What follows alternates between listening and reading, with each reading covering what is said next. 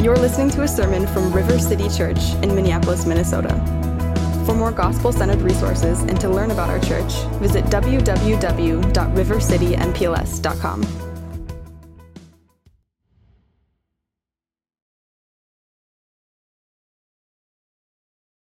I'll invite you back to your seats. Welcome. Welcome to everyone. Welcome to all of our guests joining us. Thank you for gathering here with us this morning. My name's Michael. I'm the pastoral resident here at River City. And for those of you who are wondering, what is a pastoral resident? I can tell you that it does not mean that I reside in the homes of our pastors. Pastor Dalton and Pastor Jeremy both have wonderful homes, but I live in my own home with my wife, Rachel. But I do count it a privilege to be a pastoral resident at River City Church. It's very exciting to be part of the work God is doing as we seek to replant River City. And my hope is that this season of preparing for pastoral ministry would someday open doors of opportunity for me to be a part of revitalization or replanting efforts happening at other churches. So I just want to say thank you. Thank you for being a part of this season that I'm in of preparing for ministry, for training and equipping for ministry. And one of the things I get to do as part of being a pastoral resident is preaching. It is a joy to be with you and to preach from God's word. And so let's open our Bibles to Luke chapter 4, verses 16 through 30. And if you don't have a Bible with you, I encourage you to grab one of the Bibles located behind you over there at that welcome table. And if you don't own a Bible, that Bible is our gift to you. Our sermon text is on page 860 in those Bibles, and our focus today is on the rhythm of public teaching. We are currently in a sermon series titled, Tired of Being Tired, Embracing the Rhythms of Jesus in an Age of Distraction. And you have heard it said that we want to not only learn Jesus' words and works, but we also want to embrace his way of living as our own. Together, we want to learn from Jesus' rhythms in his life and ministry on earth and teach his ways to others. And so today, we're going to address the relational rhythm of teaching. Teaching is a more public-facing rhythm, and that's because Jesus teaches in front of people. This is similar to what our pastors and church leaders do for us on Sunday mornings as called and ordained servants of Christ. And we also see that Jesus teaches people in less formal ways in the spaces where he lived, worked, and played. And our passage will show that Jesus even sits down and he begins teaching. He begins teaching in conversation with the people around him. And that kind of teaching is for everyone who's called as church members, who are called as Christians. So today's sermon will place a special emphasis on teaching to highlight our call as teachers.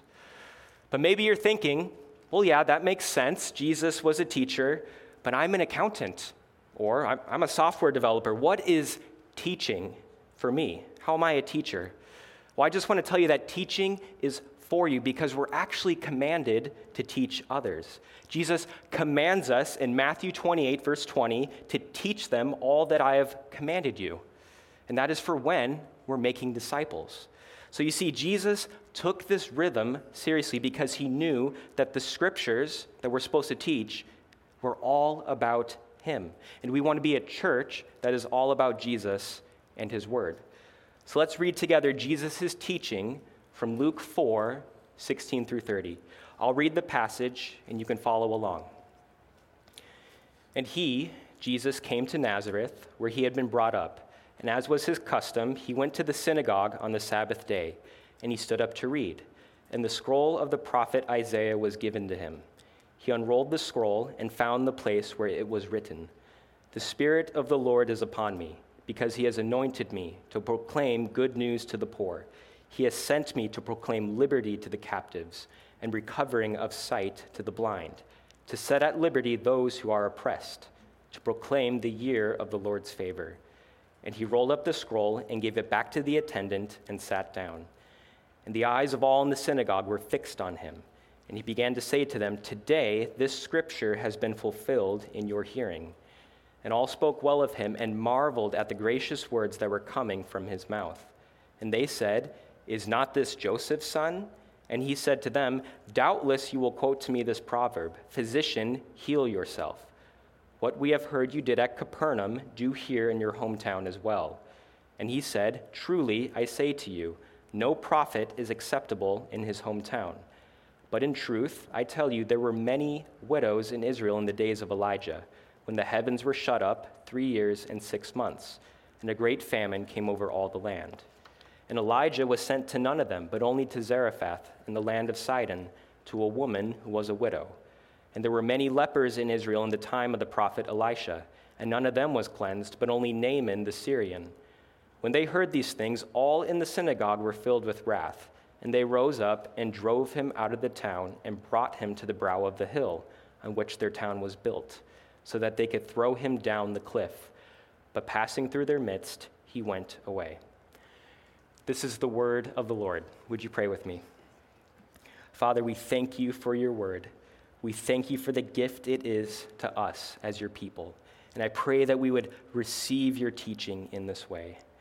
We know that the grass withers and the flowers fade, but your word will stand forever. And as we engage more deeply with your word, and as we hear it preached, God, I pray that you would, by your Spirit, help us. Would you open our eyes that we would behold the wondrous things that are found here in your word? We pray this in Jesus' name. Amen. Well, a few years ago, I visited my hometown and attended the town's homecoming celebration. Amidst all of the class reunions and the parade and the football game happening, I was excited to see people I hadn't seen in a while. I grew up in a small town, so it wasn't difficult to make my rounds visiting with my old friends and neighbors. Being that the main festivities were held at the school, I also met with many of my old teachers. I met with some of my favorite teachers and some of my not-so-favorites. But one of my favorites was Miss May. I remember I didn't chat long with Miss May, but it was long enough for me to remember why she was one of my favorite teachers. She was my favorite because she deeply cared about us learning what was good for us to know. You could see her care for us. As an English teacher, you could see her care for teaching us how to read, write, and speak English well. When Miss May got up to present something, she really wanted us to know how important that something was and how beneficial it would be for us to learn it. So she would illustrate the concepts in a way that made sense, and she would answer the myriad of questions from students to the best of her abilities. Even on the days when she was tired from teaching and her illustrations weren't quite on point and her answers to our questions were less than satisfactory, she held out to us the innate good found in the language arts. And as a result, I was changed by what I was taught. I can read and write. I can stand up here today and speak to you all. And that's in no small part because of the teaching I received from Miss May. I can share the good that I learned with others in my everyday life. And here's why I share this. We are formed by the teaching we receive, and we form others by our teaching. And this is especially true when teaching the gospel is part of our discipleship, because the gospel is the greatest good we have been taught, and it is the greatest good we will teach. Helping people understand the gospel by communicating this good news to others, illustrating it, and answering questions about it, it's all massively important in anyone's discipleship journey. And Jesus thought this was massively important too. That's why during his earthly ministry, you could often find him teaching to his friends and even to outsiders. Whether in the home of Martha and Mary, at the dinner table with the Pharisee, or in our passage today, the synagogue, you could find Jesus teaching the good news. And the good news Jesus taught was not a subject he learned and then taught to others. Rather, this good news is Jesus. It is who he is, and we see here it is his mission to teach others about himself being the good news everyone needs. We read about the good news in the scriptures, and Jesus is claiming he is the one who the entirety of the scriptures leads to. Therefore, if we want to teach the good news found in the scriptures, we should take our cues from Jesus and his teaching. So my main point for our sermon this afternoon is that the scriptures lead to Jesus, so our teaching should lead to Jesus. The scriptures lead to Jesus, so our teaching should lead to Jesus. And when our teaching leads to Jesus, we will see that Jesus' teaching is the remedy to us who need his remedy. We will see that Jesus' teaching is repulsive to those who are repulsed by him. And we'll see that Jesus' teaching is rallying us to rally others to himself. We want to see Jesus' rhythm of teaching in play, and what better place to start than in verses 16 and 17 here, with a bit about the setting of Jesus' teaching. You see, teaching is a rhythm for Jesus because he does it regularly. The text says here it was his custom to teach. In fact, many Israelite Jews over many years practiced this rhythm regularly and even built spaces to house the teaching of the scriptures. And each week, the Old Testament was read, and the leaders of the faith community would teach the audience about the text. And Jesus plays right into this rich history of teaching. And today, we emulate this as little outposts of the kingdom of God. Yes, our context for teaching looks very different today, but we can trace our rhythm of teaching back to these moments in Scripture. So, on the Sabbath day, Jesus went to the synagogue. He read from the scroll of Isaiah, which is today the book of Isaiah in our Bibles, and then he made a messianic claim. You might be wondering, what does messianic mean? It means we call Jesus our Messiah. It means that when Jesus teaches us that he's the anointed one in verse 18, he was divinely commissioned by God. We see that, the Spirit of the Lord, he's divinely commissioned by God to be the bringer of good news, to be the Savior of our sins, to be our Messiah. But really, we can ask ourselves, what good is it for us that Jesus is our Messiah? Well, with his identity defined, the nature of Jesus' mission is to save us. To save us. And our salvation here is described by 4 ailments that plague us. The first is fundamental to our means of healing because Jesus is called to proclaim good news to the poor.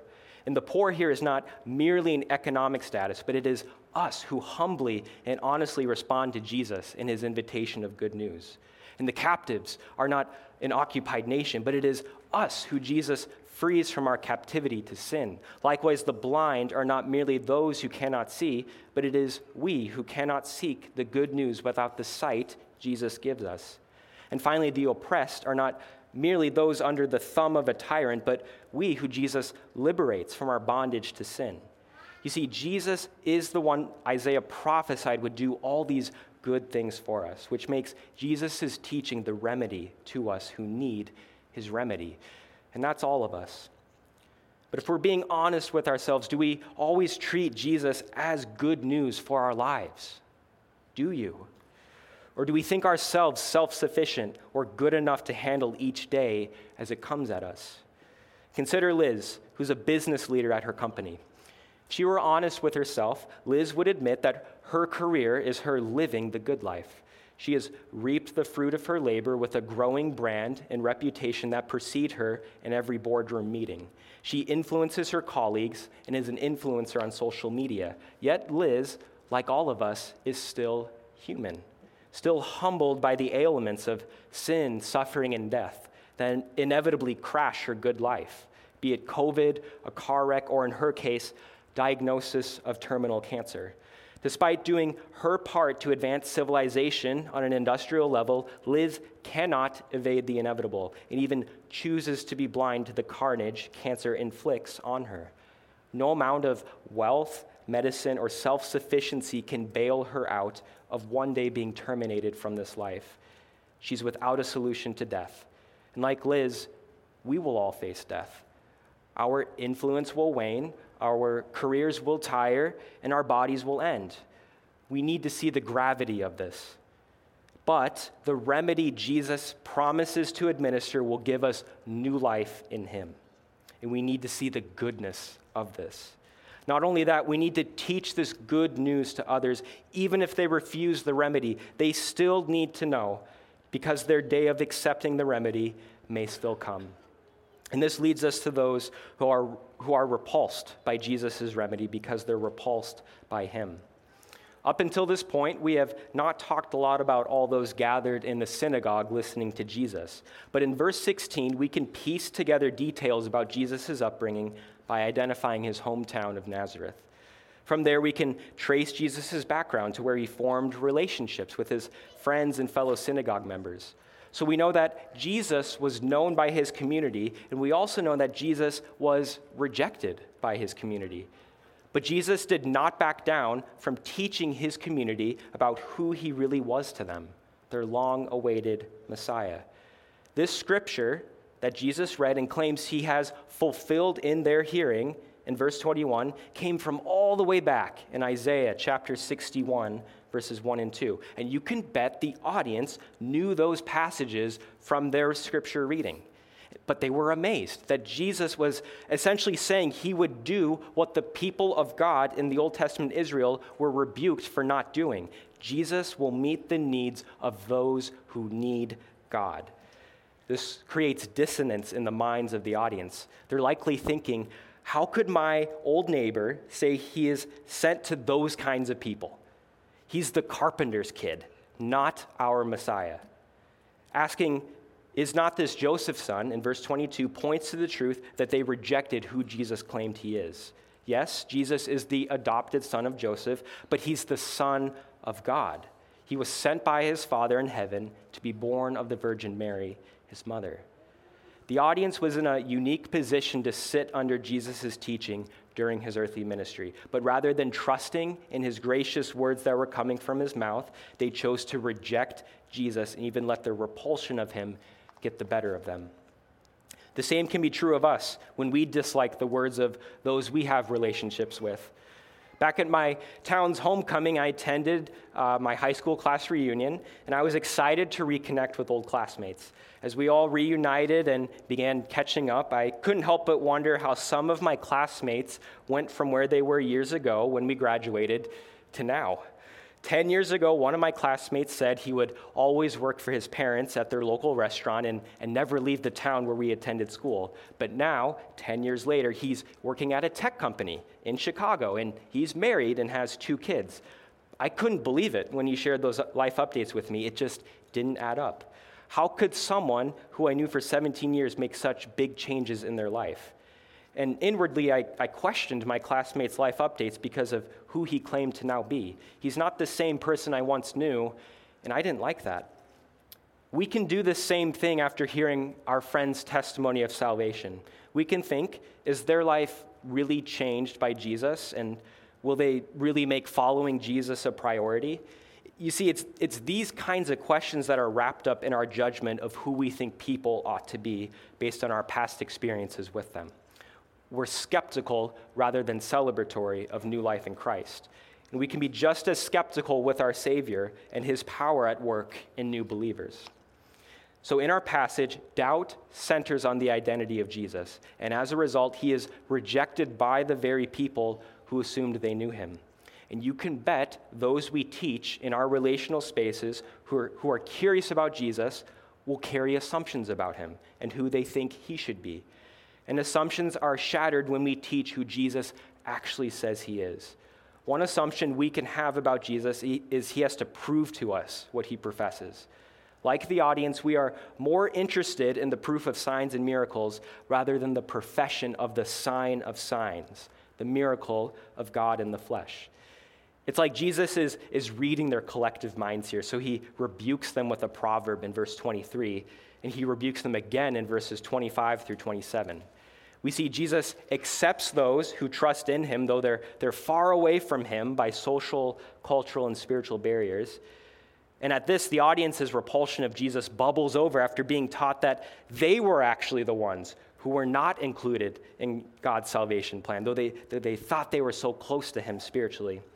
And like the audience, we can think that we're entitled to salvation because of our devotion. They were God's chosen people devout to him, and today we can be devoted to the religion of God, but not the Son of God. It's disorienting when our paradigm for how to get right and stay right with God is shattered. But Jesus is so good at flipping the script on our lives, and that is so good for us. For you, maybe you're worshiping Jesus and enjoying his gift of salvation, but still cling to idols in parts of your life. We can worship how we think things have to be in our lives and all the while miss what Jesus wants for our lives. Whether it be choosing the right neighborhood to raise a family, or the right amount of funds for a retirement account, or even just how to spend our time, during the weekends. Those can be big plans and not wrong in and of themselves, but it's disorienting when Jesus says wrong to our plans because you've missed his plans rooted in his way of living the good life. And it is so good for us when we are corrected by Christians who know us and our life situation, who point out our idols by asking where our hearts are, for where we choose to live, what we choose to invest in, and how we spend our time. There may be those of you who think you are close to God, but are missing his blessing found in Jesus. While there are others of you, even right now, who feel far away from the love of God, but actually have Jesus near to you. The Gentile woman and Naaman the leper in our passage, these were the last people we would expect to be blessed by God. They're citizens of pagan nations. They're on the margins of society. And yet they are symbols of who Jesus was sent to, whom he healed, cleaned, and loved, making them right with God. The audience in verse 28, they're full of wrath at this point over all of this because they don't love Jesus. They don't love these new people of Jesus, and they want to kill Jesus for it. So when we teach the gospel, we can be sure that some will be repulsed by us and our Jesus.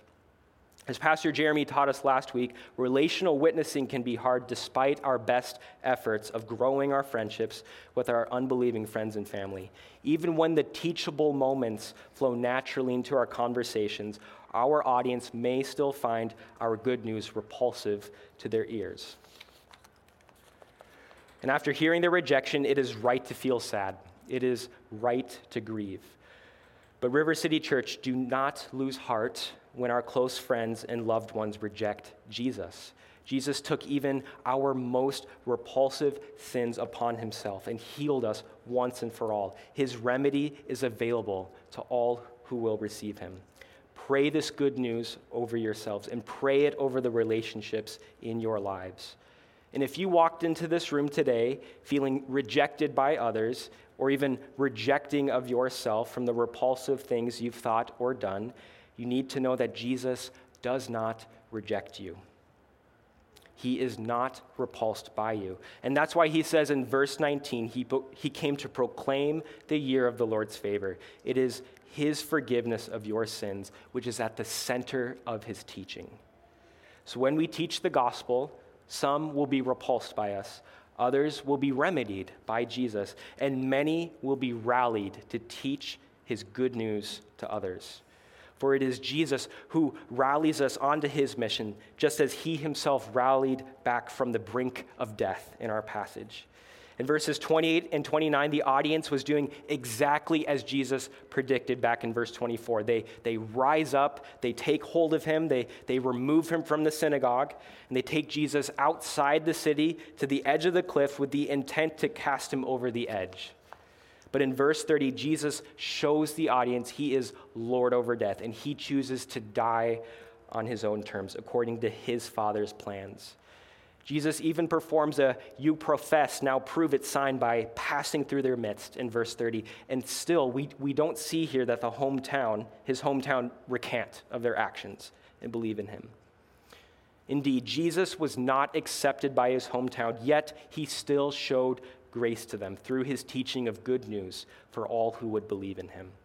And in verse 31, we see that Jesus even rallies onward to Capernaum and beyond there, where he continued his rhythm of teaching in the places of worship. This is something Jesus commissioned his followers to do and what we do today. But Jesus did not just come to teach and tell others to teach. He came to die. The shadow of the cross hung over Jesus' teaching from the very beginning of his mission. From the beginning, Jesus was aware that he, like the prophets Elijah and Elisha, would be rejected. He would be rejected by his own. And the rejection in Nazareth points to the future rejection in Jerusalem, where he would be tried of the crimes he had not committed.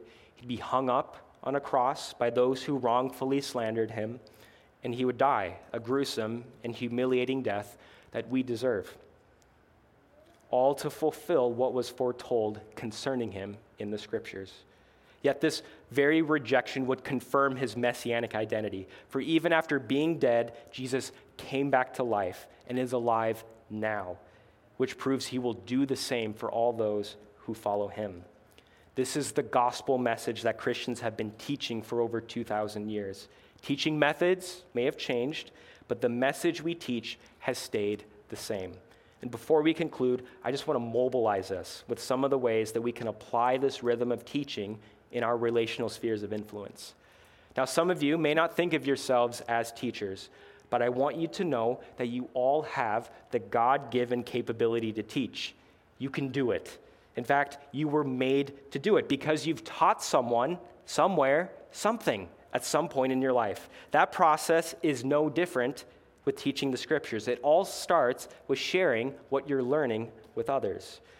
Over the summer, our church leaders taught us the 4 questions for good Bible reading.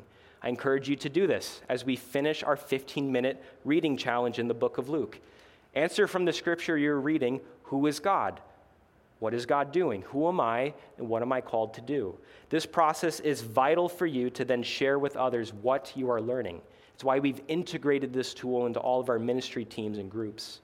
It's not a cliche to say that the best teachers are the best learners, because sharing what you're learning with others from the scriptures is often a critical step in leading others to Jesus. We also live in a time with instant access to tons of information, and learning how to teach the scriptures is no exception. Well, there are many trustworthy resources on this topic. One such resource I highly recommend that you check out is a podcast, and it's called Help Me Teach the Bible. It's a podcast produced by the Gospel Coalition and hosted by Nancy Guthrie.